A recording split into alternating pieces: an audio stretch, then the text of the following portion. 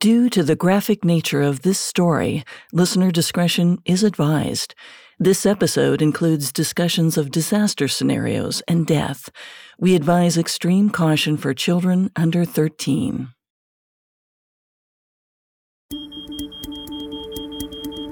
Shortly before 1 a.m. on June 14, 2017, Behelu Kabede awoke to a strange beeping in his London apartment. It was an unfamiliar noise, so he groggily got up to investigate the source. When he opened the door to the kitchen, he was hit with a cloud of thick white smoke. Immediately, Kabede dialed emergency services.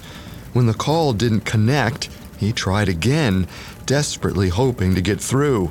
Finally, the call connected. Then, wearing only his boxers, Kabede frantically sprinted out of his apartment.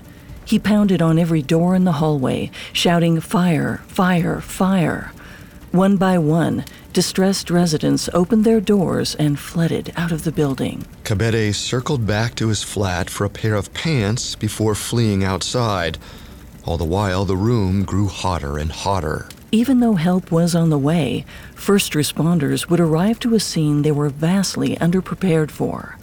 While they believed Grenfell Tower was built to isolate fires, the flames in Kabede's apartment were already spreading well beyond his floor.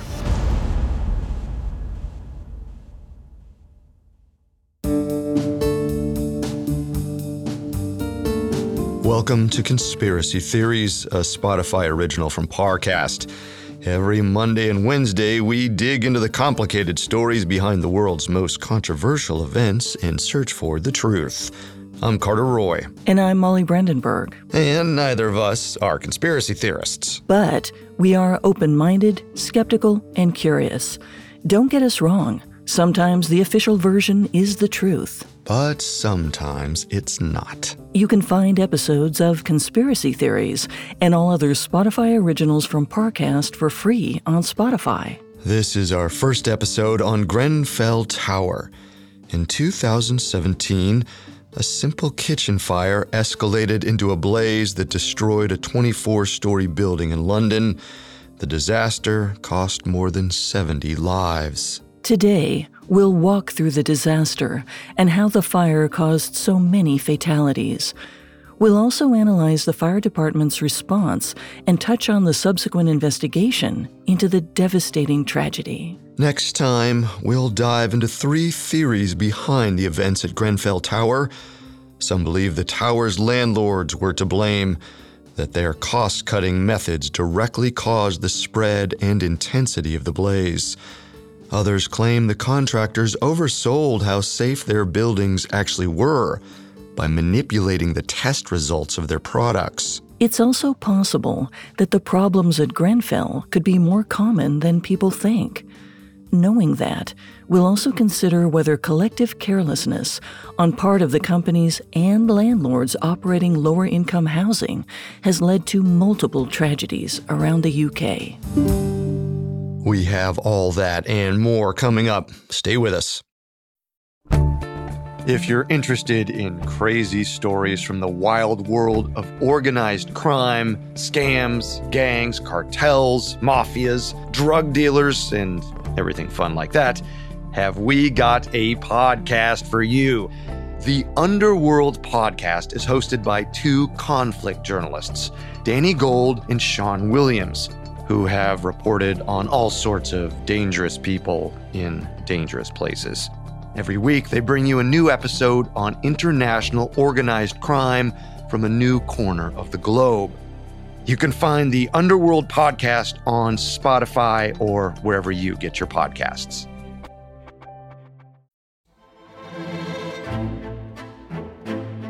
In 2017, the Royal Borough of Kensington and Chelsea was one of the wealthiest in all of England. On average, its residents earned £123,000 per year, or around $156,000 US. However, that number doesn't tell the whole story. In reality, the borough has a deep wealth divide. The median salary is just £32,000 per year, which is just over $40,000 US. Not only does that mean that half of these households earn less than £32,000, it also indicates a startling disparity. Those at the median are earning over £90,000 less than the average salary. The gap between the wealthy and everyone else is enormous. According to one city analysis, despite having the highest average salary in the UK, over a third of the borough's residents earn less than £20,000. The grim reality is, while many wealthy Londoners call the borough home, there are so many more residents who barely afford to live there. It's gaps like these that first caused the British government, back in 1974, to pipe money into funding social housing. With this aid, lower-earning households throughout the country were able to afford better homes. High-rise apartments began springing up all over London, which eventually included Grenfell Tower. By 2017, Grenfell Tower was a 24-floor giant. At 220 feet tall, the social housing project was one of the only skyscrapers in the borough.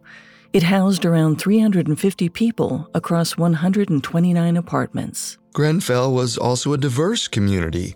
Immigrants, refugees, asylum seekers, and countless others called the flats home. This included everyone from young people who just moved to London to elderly folks who'd lived in the tower for more than 30 years. Still, the tenants found themselves bonded together over the building's quirks. Often, they joked that they knew each other so well because they spent so long waiting for the slow elevator. But on the night of June 13th, 2017, an unspeakable tragedy pushed the community to its breaking point. A little before 1 a.m. on June 14th, Behelu Kabede awoke to a strange beeping coming from his kitchen.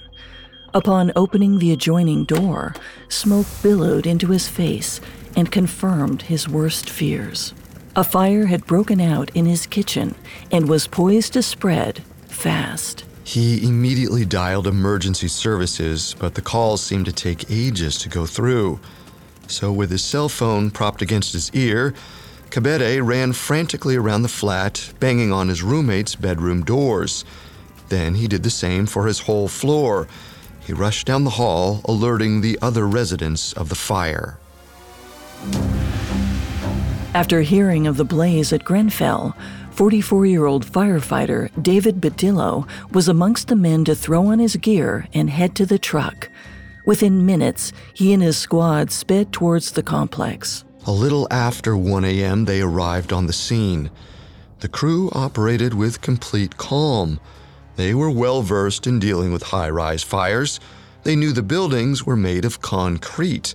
The material would contain the flames within the floors and apartments, stopping a disaster before it had even begun. Which meant for Badillo and his team, their job at Grenfell was relatively simple. They needed to find the fire, isolate the source, and extinguish it. So they hurried to the fourth-floor flat where the blaze started. At first, it seemed like an ordinary call.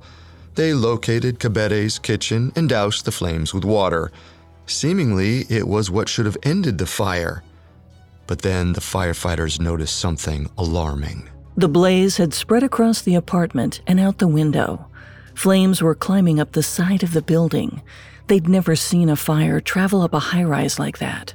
Not only did the squad receive word of flames on the 5th and 6th floors, it wasn't stopping there. From outside, onlookers watched in horror as the blaze started to consume the east side of the building. While some Grenfell residents fled the premises immediately, dozens more had no idea that there was a fire blazing around them. Without a central alarm system or other emergency warnings, many continued to sleep through the early moments of the disaster. If they'd woken up then, it would have been easier for them to escape. However, for those who did hear of the fire, they didn't necessarily leave their flats. Many heeded the advice their landlords had given them and remained in their homes. It was called the Stay Put policy. Like the firefighters, the landlords thought Grenfell's concrete would contain fires to each floor. Plus, the building only had a single staircase. If everyone ran down at the same time, it could create a fatal bottleneck. In fact, there were even notices of the stay put policy posted beside the building's elevators. So when the fire broke out that night, many of the residents followed this advice to stay put and wait for further instruction. However, that policy only worked if the fire didn't spread. Around 1:30 a.m., David Badillo ran through the Grenfell lobby on his way to grab more equipment. There, a woman stopped to ask the veteran firefighter if he could retrieve her 12-year-old sister from the 20th floor. He assumed the flames weren't anywhere close to such a higher floor, and he promised her he'd find the girl. And because he believed the fire was relatively contained, Badillo sprinted back into the building without a breathing apparatus. He climbed onto the elevator and hit the button for the 20th floor. The elevator rose past the lower floors without issue, but near the 15th floor it lurched to a stop. The elevator could go no further. Badillo steadied himself against a wall as the doors slid open. A wall of black smoke blinded him and filled the lift. The firefighter had a frightening realization. The fire had reached the top floors, and all of Grenfell would soon be engulfed in flames. Badillo had no choice but to crawl out of the elevator and feel blindly for the emergency stairwell. When it comes to fires, smoke is often just as dangerous as the blaze itself. For someone trapped in the thick, ashy air, fumes can swell up the lungs and block the flow of oxygen. Without a breathing apparatus, David Badillo could only cover his mouth and nose with an arm to prevent himself from suffocating. Eventually, he was able to make his way down the 15 flights of stairs to the lobby once more. After alerting the rest of the squad that the fire had spread further than they anticipated, he asked for help to again look for the missing girl. 2 other firefighters volunteered, so the crew began the long trudge to the 20th floor. They had just 31 minutes for their search and rescue. That's all their oxygen tanks would last. If they started to panic and breathe harder, it would be even less. After what felt like hours of climbing, they reached the 20th floor, home to the missing girl's apartment. The door to the apartment was open, but Badillo wasn't sure if she'd actually escaped. So even though the unit was already thick with smoke, 2 of the men trudged in. Through an inside window, they could see the fire creeping along the outside of the building. Any moment, it would break through the window and fill the 20th floor. Badillo shouted for the girl over and over, but there was no response. Until he heard a high-pitched whistle. The oxygen tank on his partner's back was giving a warning alarm. The whistle was Badillo's notice that they were nearly out of time. If they stayed any longer, they could run out of oxygen. If they left, they could be abandoning the child if she hadn't been able to flee. Badillo decided to leave to protect his partner's safety. They'd given everything they had to rescue the girl. Now, they had to find their way down to help others. When the crew reached the lobby, they collapsed from exhaustion. It was nearly 2 a.m. By this point, the flames had practically engulfed the building top to bottom and were working their way around the walls. Firefighters attempted to put out the fire from the street, but their hoses weren't powerful enough to extinguish the blaze. And outside, debris from the high-rise plummeted to the ground. At one point, it ignited a nearby truck, which firefighters quickly extinguished. Onlookers watched residents wave their arms from their flats, still adhering to the stay-put policy. They were begging to be saved. At 2:47 a.m., almost 2 hours after the fire began, the London Fire Brigade revoked the stay-put policy. They ordered everyone to get out as fast as they possibly could. But the notice came too late. The building was already a tinderbox, and those still inside were trapped. Coming up, trapped tenants hurry to escape Grenfell. Hi, I'm Christine Schieffer. And I'm Em Schultz. We're the hosts of Rituals, the new Spotify original from Parcast.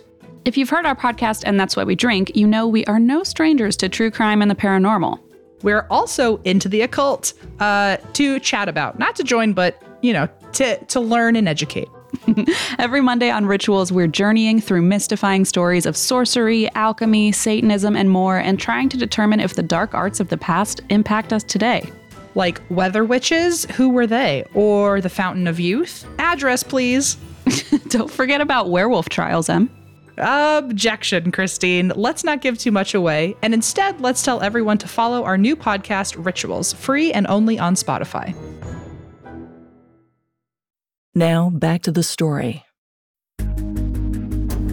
In the early morning on June 14th, 2017, a fire broke out in a flat at London's Grenfell Towers apartment complex. Unlike other high-rise fires, though, the flames weren't isolated to just a few floors. Within minutes, the entire building was engulfed. And as first responders struggled to reach residents, information about the emergency lagged too. Some of the tenants didn't find out about the disaster until half an hour after it had begun. At 1:30 a.m., 30-year-old Oluwaseun Talabi awoke to shouting outside his door. Assuming his neighbors were having a celebration of some kind, he turned to go back to bed. But the panic in their voices stopped him. Then he heard someone shout, "Fire! Fire!" Talabi ran to the window, but smoke blocked his entire view from the 14th floor. Worried, he hurried to the front door and opened it, only to find another cloud of smoke. In a split second, the situation turned into one of life or death. Talabi slammed the door and woke his girlfriend Rosemary. After stuffing wet towels under the front door, the couple waited anxiously with their 5-year-old daughter for help to arrive. Instead, they were in for a confusing, anxiety-ridden wait. About 15 minutes later, 2 firefighters knocked on their door and explained that a fire had broken out. Then, they left. Talabi and his family were baffled. Though the firefighters had insisted they would return, he didn't have any idea of when, and they didn't instruct the family to stay put or flee. He could only assume they wanted him to wait for them. To his relief, the firefighters returned a few minutes later. But rather than rescue the family, they now asked Talabi if other tenants on his floor could shelter in his apartment. He obliged, quickly ushering everyone in and doing his best to keep the smoke out. Once more, the firefighters departed, promising to return. Their words provided little comfort, though. Covered in soot and ash, the neighbors huddled into Talabi's apartment and feared for their lives. As the minutes ticked by, it became clear to Talabi that the firefighters might not make it back in time to save them. If he wanted his family to survive the night, he needed to rescue them himself. Talabi decided to gather all of the bed sheets in the apartment and tie them together to form a makeshift rope. Then he knotted one end around the metal window frame and threw the other end down the side of the tower. It didn't reach the ground, but dangled near the 2nd or 3rd floor. With one arm, he planned to hold the rope. In the other, he'd carry his 5-year-old daughter down the side of the building. When he neared the end of the line, Talabi would jump, protecting his child against the fall with his own body. The impact would be extremely painful for him, possibly even fatal. But it could save his little girl. And for the young father, that was all that mattered. Talabi inched his legs out of the window, keeping hold of the window ledge with his free hand. He told Rosemary to hand him their daughter. But as his girlfriend tried to pass her through, the 5-year-old refused. She kicked against the walls and the windowsill. She wouldn't go. They needed a different plan, and quickly, so neighbors helped Talabi climb back inside the flat. Using a Nigerian cloth, Rosemary helped tie their daughter to his back. Now he could climb down using both of his arms. It would be risky, but it was worth a try. Otherwise, the fire would only continue to spread rapidly and diminish their chance of escape. Just as Talabi was about to climb down, the group heard a knock at the door. The firefighters had returned, just as they'd promised, but they weren't the calm presence they'd been earlier. Their masks and uniforms were covered in ash. The panicked look on their faces preceded one grave instruction: run. Without missing a beat, Talabi grabbed his girlfriend's hand and sprinted out of the apartment, their daughter still on his back. They ran into a hallway filled with smoke, which rendered them blind. Despite the crippling temperatures, the family kept moving, searching desperately for the stairwell. Eventually, they located a handrail and painstakingly began the journey down. As their daughter gasped for breath, Rosemary tripped over something on the stairs. Talabi pulled his girlfriend to her feet and helped her keep moving. But moments later, she fell again over another mound in the stairwell. It was only after descending a few more flights that Talabi realized Rosemary must have stumbled over the bodies of their fellow tenants. Drained from the smoke and psychologically battered, the young father could feel his legs slowing down. They were nearly to the point of buckling. One more obstacle and he might totally collapse. But as the family approached the third floor, Talabi saw a faint light. Rushing towards it, he and Rosemary saw several firefighters waving and shouting at them. The workers quickly untied the child and gave the whole family helmets to protect them from the falling debris. Then, they were instructed to hurry down the last 2 stories. Minutes later, Talabi and Rosemary ran through the lobby and out to safety with their daughter. After everything, they were alive. The crisis that Talabi and his family experienced was harrowing, yet despite their experience at the brink of death, the family was still considered one of the luckier ones. As the young father would later learn, only a few other tenants had followed them down. Plenty of people remained inside Grenfell. These residents were trapped as many as 10 floors above Talabi's apartment, and they faced 2 equally fraught choices: either risk death by traveling down more than 20 flights of stairs, or go to the top of the tower and hope the fire didn't climb up the 220-foot-tall building. Many chose the latter. To avoid the blaze, they went up. On the higher floors, residents congregated in rooms and sealed door openings to prevent more smoke from seeping in. It provided momentary safety, but at an extreme cost. They were now beyond the reach of emergency responders and their equipment. As the night wore on, the fire consumed every side of the building, and for those inside, the situation was now beyond desperate. Many residents were left with another unthinkable decision: stay and wait for the fire to catch them, or jump from their balconies and risk the long, likely fatal fall. For those who stayed, many called loved ones for final goodbyes. Other tenants asked for prayers or turned to praying amongst themselves. Even while gathered with neighbors they barely knew, the residents comforted each other. In a grim conclusion around 1 a.m. on June 15th, the blaze was finally under control. Though just 24 hours had passed since the first call to the fire department, 71 people lost their lives in the disaster.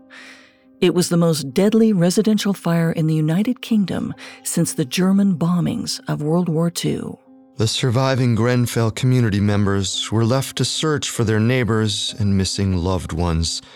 They put up signs, hoping to find their family members and friends lost in the confusion the night before. As the smoke settled, though, their grief turned to outrage. How did such a tragedy happen, and why? Coming up, Grenfell residents demand answers. Now, back to the story. The June 2017 fire at London's Grenfell Tower was one of the worst disasters in British history. Though over 200 people escaped, more than 70 died. Amidst the blackened ash of the tower, firefighters made last sweeps of the debris for survivors. None were found.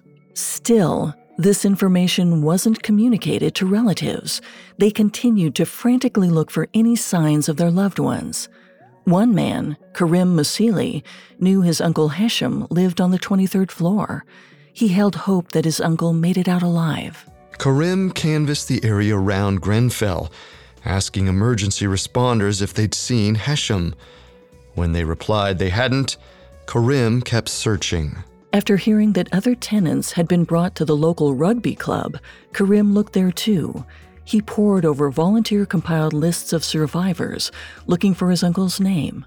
No Hesham. Still, Karim didn't give up hope. He traveled to local churches and centers in search of his uncle. As he traveled around North Kensington, he began to feel that there was no organization at all when it came to identifying missing tenants. There didn't seem to be government registries of survivors, nor was he given the number for a hotline or resources for families to utilize. Without any apparent structure, it was like no one was in charge. Karim took matters into his own hands to find his uncle, going so far as to stop strangers in the streets and ask them about Hesham. But few people recognized him. For those that did, they claimed they hadn't seen Hesham since before the fire. Out of ideas and completely exhausted, Karim went home and turned on the news. He hoped the reporters would give him some information about the fatalities. Maybe they'd even mention Hesham. But as he waited for the screen to give him answers, he grew frustrated. The circumstances seemed wildly unfair.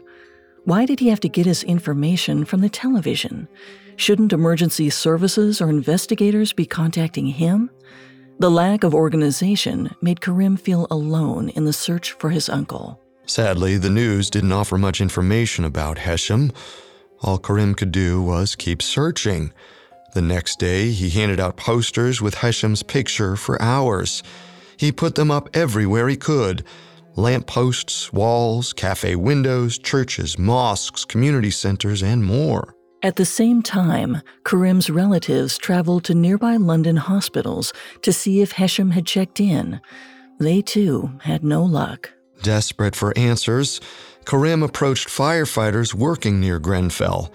He asked them if they knew what happened to residents on the 23rd floor. They remained tight-lipped and told him they couldn't disclose any details about the fire. Karim got the impression they had been ordered to stay mum by their superiors.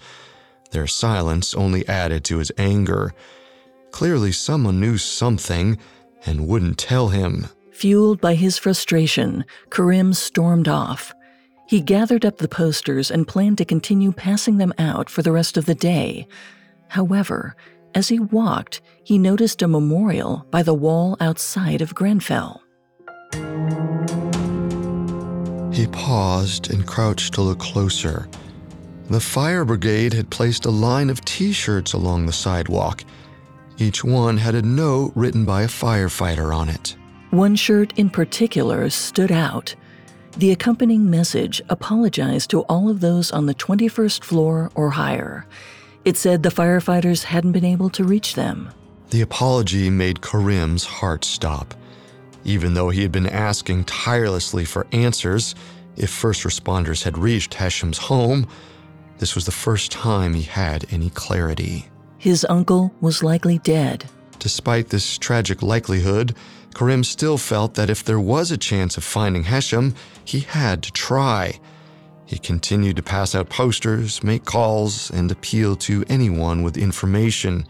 He even went on local news. Karim's persistence didn't turn up any answers until August, when firefighters discovered his uncle's remains in his apartment. Hesham was officially declared dead. Heartbreaking as it was, Karim was far from alone in his experience. Just hours after the fire on June 14th, hundreds of people swarmed into the North Kensington area to search for their loved ones. But they only found similar shades of the same chaos. Local officials weren't able to help them. Their leaders were caught completely unprepared for such a wide-scale tragedy. Officially, Grenfell Towers fell under the jurisdiction of the Kensington and Chelsea London Borough Council. 50 councillors oversaw all of the borough's functions, which included disaster response. But in the wake of the tragedy, it seemed very clear that they were in over their heads. For instance, when the council was offered aid for the Grenfell community from other borough councils, the logical response was to accept. Based on the fire's devastating effects, the surviving residents needed all the assistance they could get. But several councillors told the BBC that the Kensington-Chelsea Council failed to accept this aid. Despite the chaos surrounding them, council leadership apparently believed that they would be able to handle the situation amongst themselves. They didn't. There was no visible coordination with local businesses or clubs to support survivors. Out of the aid that was available, most came from generous individuals. And while local charities and businesses offered financial assistance, the council didn't have a clear plan for organizing these efforts. Outrage among survivors and community members grew. The lukewarm reaction to their losses was adding insult to injury. They already felt like outsiders in the richest borough in London. Now, their needs were being met with empty promises. The council members weren't the only officials who disappointed the community. Soon after the fire, Prime Minister Theresa May also made a statement reflecting on the losses at Grenfell and the bravery of the firefighters. However, when she first visited the scene of the fire, the Prime Minister didn't speak with any of the residents. This inflamed tensions between the local community and the Prime Minister. The residents had hoped to talk with her about their experiences and concerns, only to be met with silence. The next day, the Prime Minister left an event without a word to the waiting crowds outside who had been chanting for her to come out. For a community that had felt overlooked by their local council and the government for years, it was a clear message. Even after losing more than 70 people in their homes, nothing had changed. They were left without support to mend the losses they endured from their lives and homes being destroyed. Their anger boiled over in the form of protests and demonstrations. Crowds later marched to Kensington Town Hall and demanded to be let in to speak to council officials. The council didn't oblige, but they were soon relieved of all responsibility related to the event. A special task force, composed of central government officials, the London government, metropolitan police officers, the British Red Cross, and the local fire brigade, replaced them. And before long, Prime Minister Theresa May appointed an independent investigator to lead a public inquiry into the fires.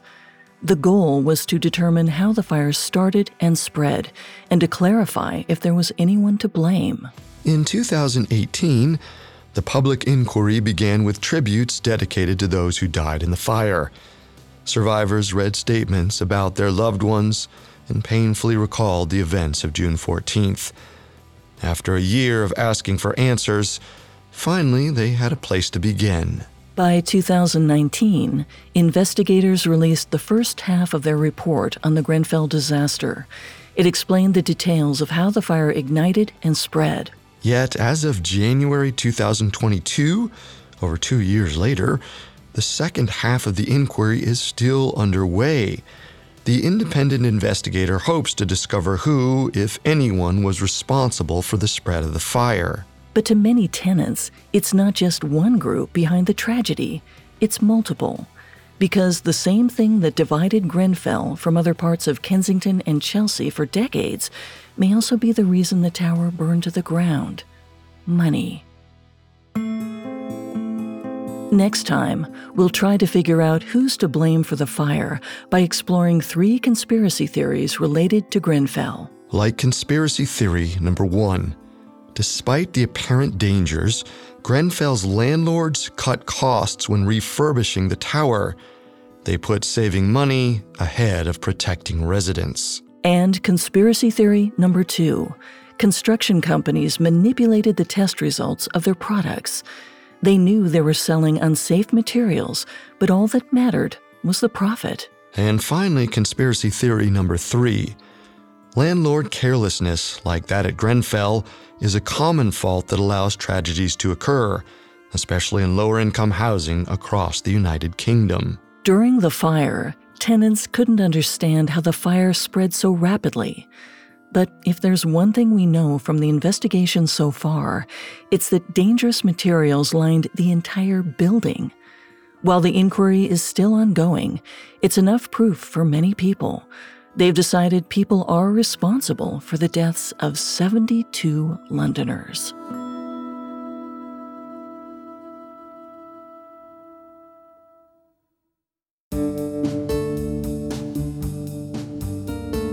Thanks for tuning in to Conspiracy Theories.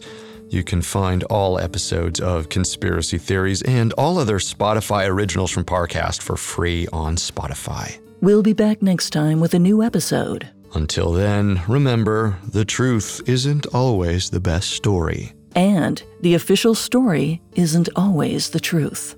Conspiracy Theories is a Spotify original from Parcast. Executive producers include Max and Ron Cutler. Sound design by Dick Schroeder with production assistance by Ron Shapiro, Trent Williamson, Carly Madden, and Bruce Katovich. This episode of Conspiracy Theories was written by Alex Bernard, with writing assistance by Amber Hurley and Mackenzie Moore. Fact-checking by Anya Barely and research by Bradley Klein. Conspiracy Theories stars Molly Brandenburg and Carter Roy.